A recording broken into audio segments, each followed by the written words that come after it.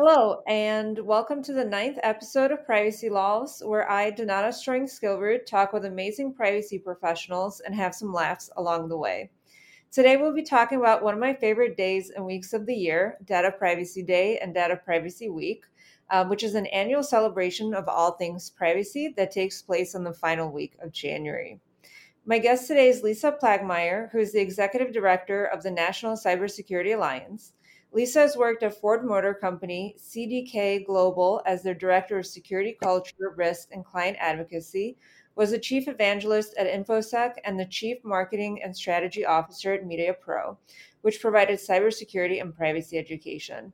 Lisa's mission is to eliminate stock photos of hackers and hoodies and inspire people to take action to protect themselves, their businesses, and communities from cybercrime. Lisa is also the winner of SC Magazine's Reboot Thought Leadership Award. So, Lisa, thank you so much for joining us. Thanks for having me. So, can you tell us a bit more about your career and what got you interested in cybersecurity? I'm actually a marketing bozo. I came from the world of marketing and advertising. That's how I started out of college. I had the luck to work for a big iconic brand like Ford, so that's a great place to cut your teeth on marketing because they just have a huge marketing machine, right? Between Super Bowl ads and racing and everything going on there. It's a pretty exciting place to work. Then I went into automotive technology, and when I was in automotive technology, I worked for a company that had 500 million consumer records, social security numbers, driver's license numbers, everything you give when you go into a dealership to buy a car, all the data you give them in the finance office. And we were owned by ADP, the payroll company, or human resource management. I don't think they like to be called a payroll company anymore. But we were doing some thought leadership on security because we had, our security program was part of ADP. So it was we thought we had a more mature program than a lot of our competitors in the space. And so we decided at the time of the Jeep hack, if you remember that years ago, that we would do some thought leadership on cybersecurity in the automotive industry. The connected car was a new thing. There was a lot of buzz around that. So I got the chief security officer a speaking spot at JD Power, and we did all kinds of exciting things. And then ADP announced they were going to spin us off. And then we realized, we've got to build a program from scratch. We have to start all over again. We're no longer going to be a part of the ADP Global Security Organization. And the CISO asked me to join the security team full time. And I said, well, I'm a marketing person. What am I going to do? He said, well, I want to keep doing all that thought leadership, and we need incident communication. Somebody's got to sit in on every incident call and message out to the executives what's happening, especially if it's an incident that they're taking a special interest in. And then we need training and awareness. And I said, what's that? And he said, that stuff ADP makes us do once a year. And I said, people hate that. I don't want to do that. And he said, okay, well, then let's do something more interesting. And so that's how I ended up being in security. And of course, sitting on incident calls, the only other person on those calls that I would say I related to the best or was the other sort of soft-skilled person was the attorney, was the GC for the company. And so she and I worked together a lot, right? Any communications I was going to do to customers about an incident that had affected customers or employees, or giving a talk track to the support organization about an incident, she and I were working together on those communications, and she was also responsible for privacy. So anything I learned about privacy, which is very, very little, I actually learned from working with her. So most of my privacy knowledge comes from the intersection of security and privacy, because the old adage, if it's not secure, it's already by nature not private.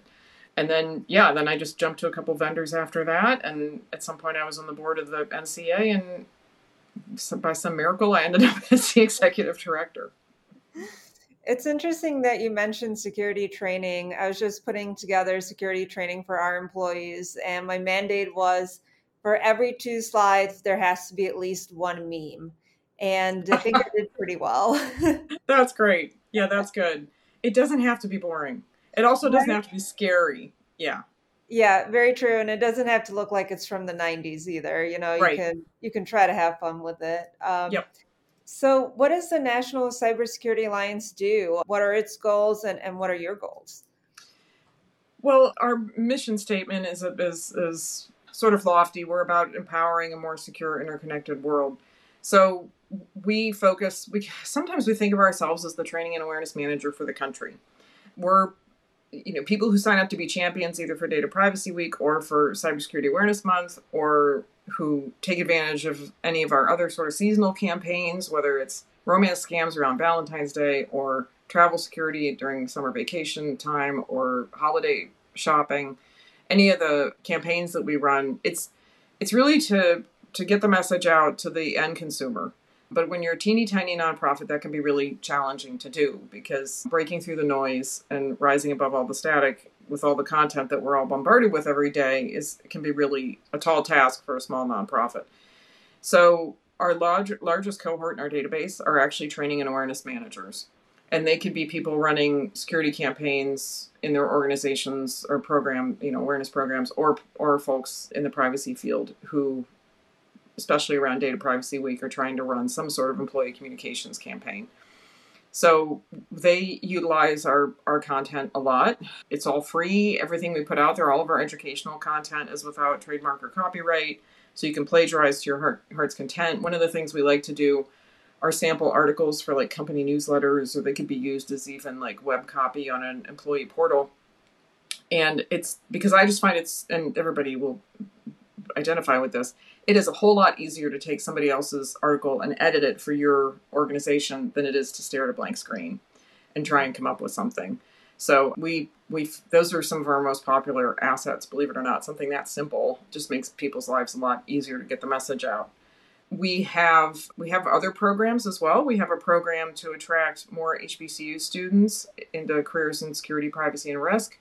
We have a small business education program that we're just revamping and kicking off at the end of February. The new version of it is going to be instructor-led, live instructor-led, remote, so that small businesses can ask questions, because a lot of the content that's out there to help them doesn't have a way for them to get their questions answered. And let's see, all the other campaigns I mentioned. What else do we have going on? I feel like there's one I'm forgetting. But anyway, we have a lot happening. We did launch one campaign this year or last year with the help of a very generous anonymous donation. It was an organization that wanted us to do something really different. And so they wanted us to push the envelope, be a little bit edgy, get people's attention. So we created a video series called Cubicle. It's Cubicle spelled with K's. And the URL is cubicleseries.com. And it is a comical series of short little videos. The premise is kind of like you're watching an episode of The Office or something, one of those types of shows that takes place in the workplace, only it's the workplace of the bad guys. So there's a ransomware department, and there's a romance scam department, and there's customer service to help you set up your Bitcoin account so you can pay your ransom, and there's all those things. So and the reason I say that we've achieved some amount of success in the consumer realm with that is because we've gotten 8.1 million video views, which we're super excited about. And it was all for that gift. We're going to have to add that into the show notes. That sounds really fun. It is a lot of fun. Yeah. And we're attracting people who are just like, the demographics that we're seeing aren't necessarily people that are interested in technology or security.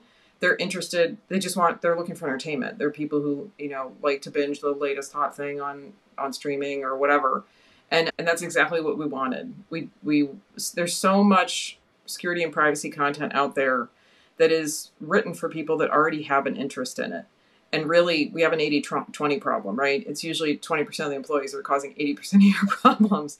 And so how do you reach that 20%? Because they don't care. They're not interested. If you put security or privacy in the headline, they're not going to read it.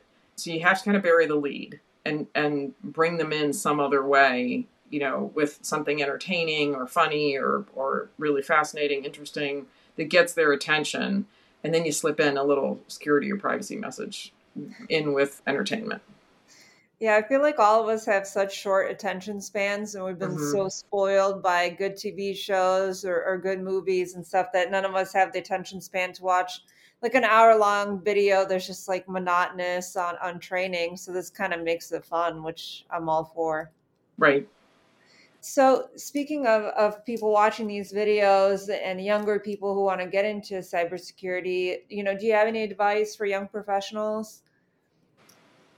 The first thing I'd say, if you're still trying to decide where you fit in the ecosystem, the first thing I'd say is don't feel like if you're not a STEM person, there's not a place for you. When we hold our campus events at HBCUs, we're reaching out to the business school. We're reaching out to, there's probably English majors that want to go to law school. It could very well end up with a career in security or privacy. One of the speakers we've had at some of those events is actually an attorney who specializes in privacy and security issues. So we're trying to show young people that it's not just, the 24/7 eyes on glass jobs that are available in the field. I mean, I'm a living example of that, right? Risk any kind of GRC role. It's really helpful to have a general business background, and it depends on the role. But I had a CISO tell me once that he could teach me, as a marketing person, he could teach me enough about security that I could do the job he was asking me to do. But he couldn't take a security person and teach them about marketing. Like it wouldn't work. Because the core skill set that's more important and the intuition and the characteristics and the traits of somebody who's going to be successful in like a training and awareness type job is probably somebody who comes from a soft skill background. So that's the first thing I'd say is don't feel like you're not welcome in this community if you're not a person who's strong in STEM. And then I would say, because it can be so, I mean, frankly, it can be really discouraging, right? There's a lot of burnout in the field, and especially if you're at an organization that has a very high risk appetite. I've worked in that environment before. Or you're at an environment where there's just not strong executive support for the security program. The sense of community in the security world is crazy. Like, find your tribe, and your tribe might not be people that you work with every day. It might be folks that you meet at Black Hat or RSA, or people that you meet at your local ISACA meeting or ISSA meeting or OWASP chapter or whatever it is. So I would encourage people to get involved and make sure you have folks you can vent to, people that will support you, people that will give you some guidance, because security teams can be, depending on the organization, sometimes they're not as integrated with the business as they could be. And you just feeling like you're on an island is no fun. And especially if you're at an organization with a high risk appetite and you feel like you're doing all this work and they're kind of not taking you seriously or not implementing some recommendations, and you feel like it's Sisyphean, like, don't go through that alone. Find colleagues to talk to about those situations and seek out mentors and guidance within the industry. There's so many communities when it comes to privacy and cybersecurity. It's kind of crazy. When I was in private practice before this, I did contracts law. And there wasn't all of this, you know what I mean? Or the communities that there were at like the Illinois State Bar or Chicago Bar weren't that active. But if you join the local bar, you join the IAPP, and you join like the privacy and security groups, they're like constantly talking about things. And there's always listservs where if you have questions, you can send in a question and you get all these really nice responses of people trying to help you. So it's nice. Yeah. I mean, I have the impression, I worked at a $2 billion organization and we had one person doing privacy, right? One lawyer. So, and I don't think that's unique. I think in a lot of organizations, the privacy team is one person. So, it's going to be hard to bounce ideas off of somebody else within your organization or have some guidance or a place to vent. So I completely agree with what you said. Like, join some of those organizations and get involved and find your tribe. Absolutely. So let's get into the main topic of today, which is Data Privacy Week. So can you tell us a little bit about Data Privacy Week and what it aims to accomplish?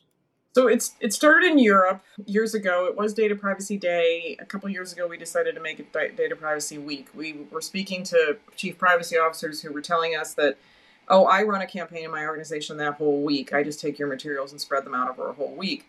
And we thought, well, then we should make it a whole week too and give you more materials to make that easier for you to do. It's just as much of a lift to run a campaign for a week as it is for a day. So we now give it a whole week. It's really, at its highest level, it's to get, attention from people who normally aren't thinking about this topic, and just to raise the level of discourse about it and increase the number of impressions we're getting on things that are privacy related, like just trying to get more attention to it. press attention, all those kinds of things. It helps when you have a dedicated campaign like this that's annual. One of the things that we're seeing, and you'll see this in research that's published all over the place, is that young people actually care more about their privacy than about their security. I think it's more immediate. It's more personal. It feels more tangible to them. Everybody's had the experience of having their privacy violated in some way. If a teacher grabbed that note you were sending to your friend in class, like even the simplest examples that go all the way back to childhood. We know what that's like to have our privacy violated. Security can be one of these things that's just kind of happening off in space somewhere, and people really, it's not as tangible, it's not as immediate. The fallout from it isn't as personal or as tangible or as immediate as having your privacy violated. So I think that's one of the things we've really tried to lean into, because we see a demographic that's starting to have more concerns and care more about this. So we call it Data Privacy Week, but it also does involve cybersecurity. Can you just talk a little bit about how the two relate? Yeah, I think it comes down to some of the behaviors that we're trying to encourage. So we're hitting on the same sort of behaviors that we talk about when we talk about security. So it could be watching out for phishing, using MFA, not using the same password over and over again, or even one that's similar. So maybe trying to use a password manager so that you can improve your password habits, and keeping things patched and updated. Like those four core basic security behaviors are applicable to keeping your information private as well.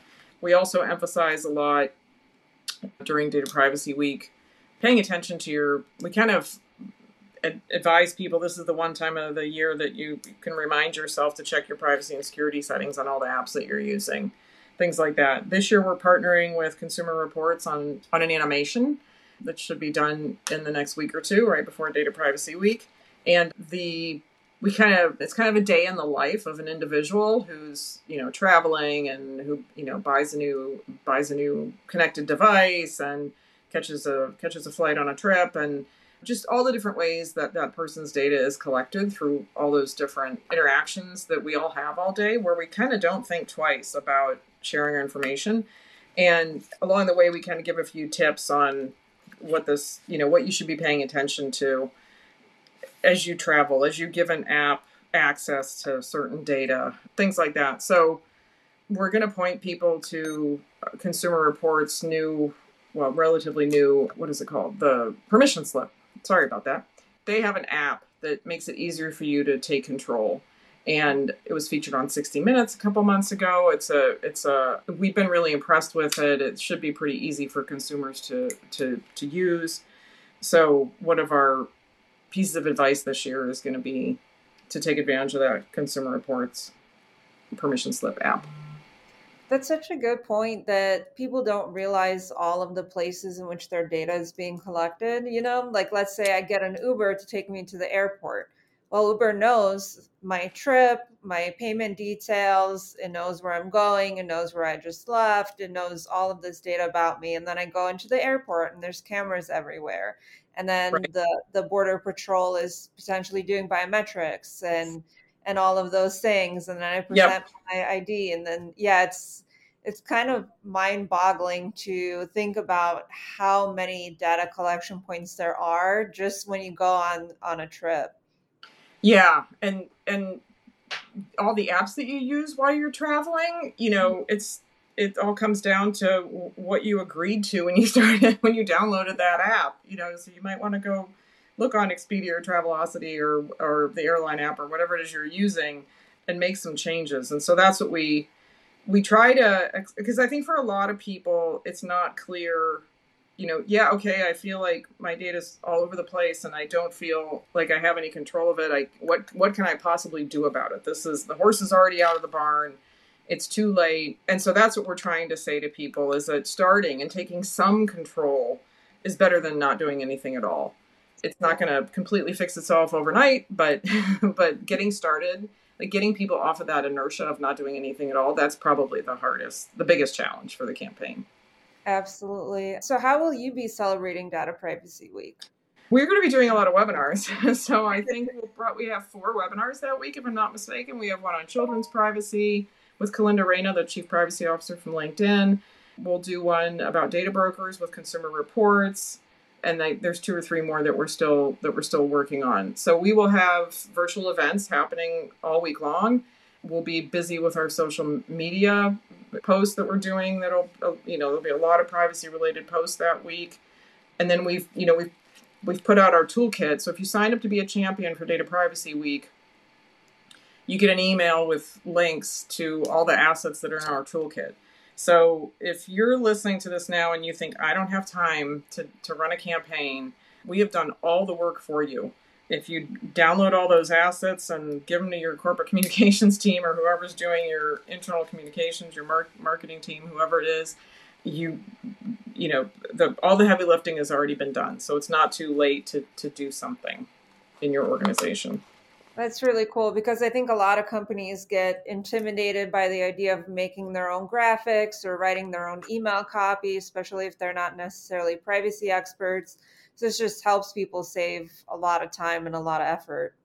Yeah, and because we're a nonprofit, we're not a vendor. Not that there's anything wrong with vendors, but it's easier for our stuff usually to get approved. I was at a large financial services institution last year giving a talk in person, and they showed me actually on their company Slack, they've got approval, like automatic approval for everything we produce, because they know we give sound advice and it's not biased in any way. And so whatever we put out on our social channels that day, or maybe there's a new page of content on our website, whatever it is, it goes straight into Slack and straight out to the whole company.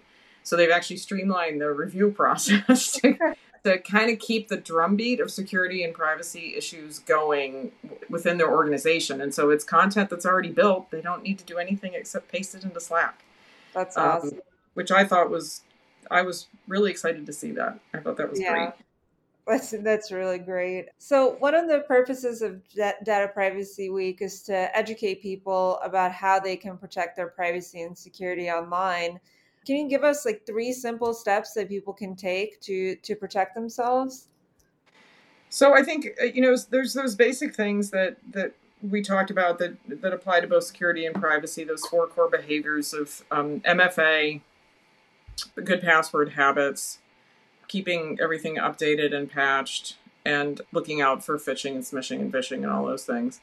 Beyond that, I would say it's the other sort of easy behavior, I'll call it, like something that anybody is capable of doing, even my mom and my kids, the people I like to pick on the most, is updating all those links or apps to your privacy and security settings. So one of the things we've done to make that easier for people, because frankly, a lot of times when a social media organization, for example, does updates to their product, they will move or change some of the security or privacy settings.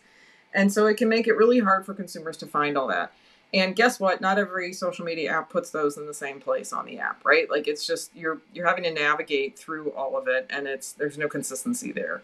So we have a page on staysafeonline.org that has links to not just social media apps, but like all the apps that people use, that takes them straight to the privacy and security settings that we're recommending that they adjust. So we've tried to make that really easy for people. And I think that's a really good first step. I think it's important to realize that people don't, you don't give somebody a piece of advice and they just turn around and implement it. Like as human beings, we don't make changes that abruptly or that easily. We're creatures of habit. We are sometimes very unmotivated to do certain things. Just ask any of us that are struggling with our New Year's resolutions right now, right? It's motivation is a huge part of our decision-making process. It's one of the keys of behavioral science. So asking people to do too many things at once is not usually a great idea, because they're probably not going to do any of them. And that's one of the reasons why for the past 2 years for Cybersecurity Awareness Month, for example, we focused on the same 4 core behaviors, because giving people a laundry list of things to do just means we're not going to move the needle on any of them, most likely. So we're going to keep talking about those same 4 core behaviors until we start to see better adoption across the board, or the technology landscape changes in a way that, we don't have to worry about passwords anymore, for example. And I would say the same thing for privacy. We're going to keep preaching every year about adjusting your settings on the apps that you use, because it's something that not enough people are doing, and it's probably the low hanging fruit. It's probably, one of the easiest, most impactful things a lot of people can do. So that's our sort of baseline advice. And when we get enough people doing that, then we'll move on to something more advanced. I think for a lot of people, it's just the idea of having to go into each app and finding the place where to adjust those settings is just so overwhelming, Yep. because you immediately think it's going to take like an hour just to find the right place. Right. If you have all the right links, oh man, that's a huge barrier that's just gone. Yeah, and I think it's a more practical, tangible thing that people can do. Asking people, for example, to read all the T's and C's of everything, every agreement, for every app that they're downloading, that's a pretty tall order. Most of us aren't attorneys, and they're probably not going to take that advice. If I'm traveling in a town and I don't have a restaurant app on my phone and I'm hungry, I'm gonna download that app as fast as I can just to find the closest place to eat. And my hunger is more important to me than reading those T's and C's. So asking people to do something like that when you're fighting, human nature, it's just a tall order, as opposed to asking somebody to maybe pay some attention to the settings on that app, as opposed to, reading pages and pages of legalese for the average person. Yeah, even those of us who are lawyers sometimes download apps without reading everything. So, Oh, sure. I've heard plenty of attorneys tell me that. Yeah, we're humans. yeah, but I think one of the things I'm going to do for Data Privacy Day is finally unsubscribe from the thousands of emails that I've somehow been subscribed to. So that's one of the things I'm going to do, which That's a I'm good one. forward to having my inbox not be just absolutely destroyed by spam. So we'll see if it works. But so, another purpose of Data Privacy Week is to educate businesses about how to respect the privacy and security of individuals. Why is that important? I think, for a lot of organizations, the legal landscape is the legislative landscape is getting more complex. We're seeing with a lack of any federal action, we're seeing more and more states take action. And I think businesses are just more, there's compliance issues that they didn't have maybe 5 or 10 years ago. And so I think especially for large companies, it's been something that they've been working on tackling because they have to. I think the bigger challenge here is for small businesses. But one of the things I'd like to suggest, even to the large organizations that are fully compliant, a lot of organizations will choose the most stringent privacy law and then, tune themselves to that so that they're not chasing different state regulations, because it's just too complicated. So we're going to pick the one that kind of is the most stringent. And then if we comply with that, we're complying with everything else. I think there's another question there about, just because you can do it, should you do it? I think that's kind of what's bothering consumers, especially when it comes to children's privacy right now. Just because, and I'm going to botch this. What is they're considered a kid? What is it? Age 13 and under online? Yeah. Just because that's just because that's the standard today, does that mean that that's the company that you want to be? Do you believe, is that the kind of organization that you are, that you believe that a 15-year-old should, is quote unquote an adult for the purposes? So I think there's actually, sort of a marketing question around, like, how does this affect our brand?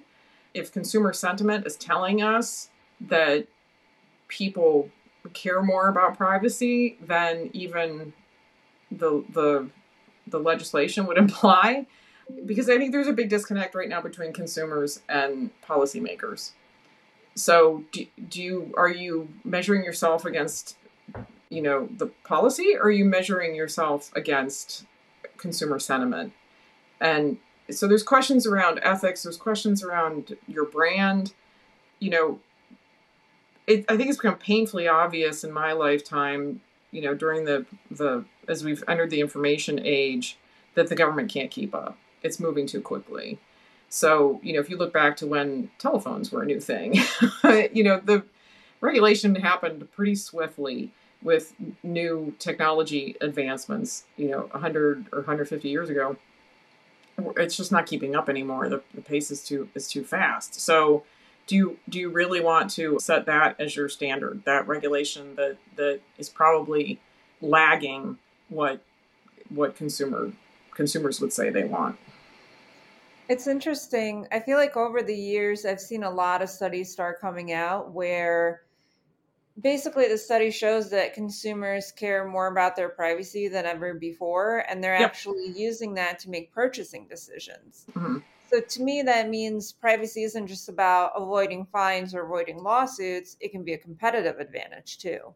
Yes, it absolutely could, done the right way. Yeah. And then, of course, there's those stories you hear about companies who will just, it's cheaper to pay the fine than it is for them to change their product or change their practices. So, yeah, I mean, I would say that that's a discussion to, if I'm the chief privacy officer, maybe I want to be talking to the chief marketing officer. Maybe I want to be talking to the head of customer success or those other leaders in the business that are more in tune to what the market is looking for as opposed to what the regulation is telling me. Absolutely. So, how can someone become more involved in Data Privacy Week? Can you tell us a bit more about becoming a privacy champion? Yeah, if you just go to staysafeonline.org, there are places on there there's probably a few different places to sign up to be a champion for Data Privacy Week. If you find the Data Privacy, I think there's a promo box on the homepage that has Data Privacy Week on it. And then from there, you'll see all the different webinars that we have planned for the week. You can share those with people in your employees in your organization. Those are meant for, many of them are meant for the general consumer. We do have one or two that are more aimed at chief privacy officers themselves, but some of them are just about interesting topics, like the one about data brokers, or the one about children's privacy is fantastic for parents. Well, you probably have a lot of people in your organization that are also parents, so remember that this content is relevant for them in their personal lives, not just in their work life. And when you get them thinking about something for the benefit of their family life, their home life, that will kind of overflow into the way they perceive privacy at work as well. So that's why we put content out there that's beneficial both for businesses and for individuals. So you'll see that schedule of webinars, and then you can also download all the assets, the free assets that we have available. So there'll be that animation. There's already tip sheets and suggested articles and things like that. There's a graphics package. There's a Data Privacy Week logo. Um, so we've tried to make it really easy for you to run an awareness campaign in your organization. Very cool. So, Lisa, thank you so much for taking the time to speak to me today about Data Privacy Week and what businesses and consumers can do. For everyone listening, please make sure to subscribe to Privacy Laws so that you do not miss our next episode. Thank you.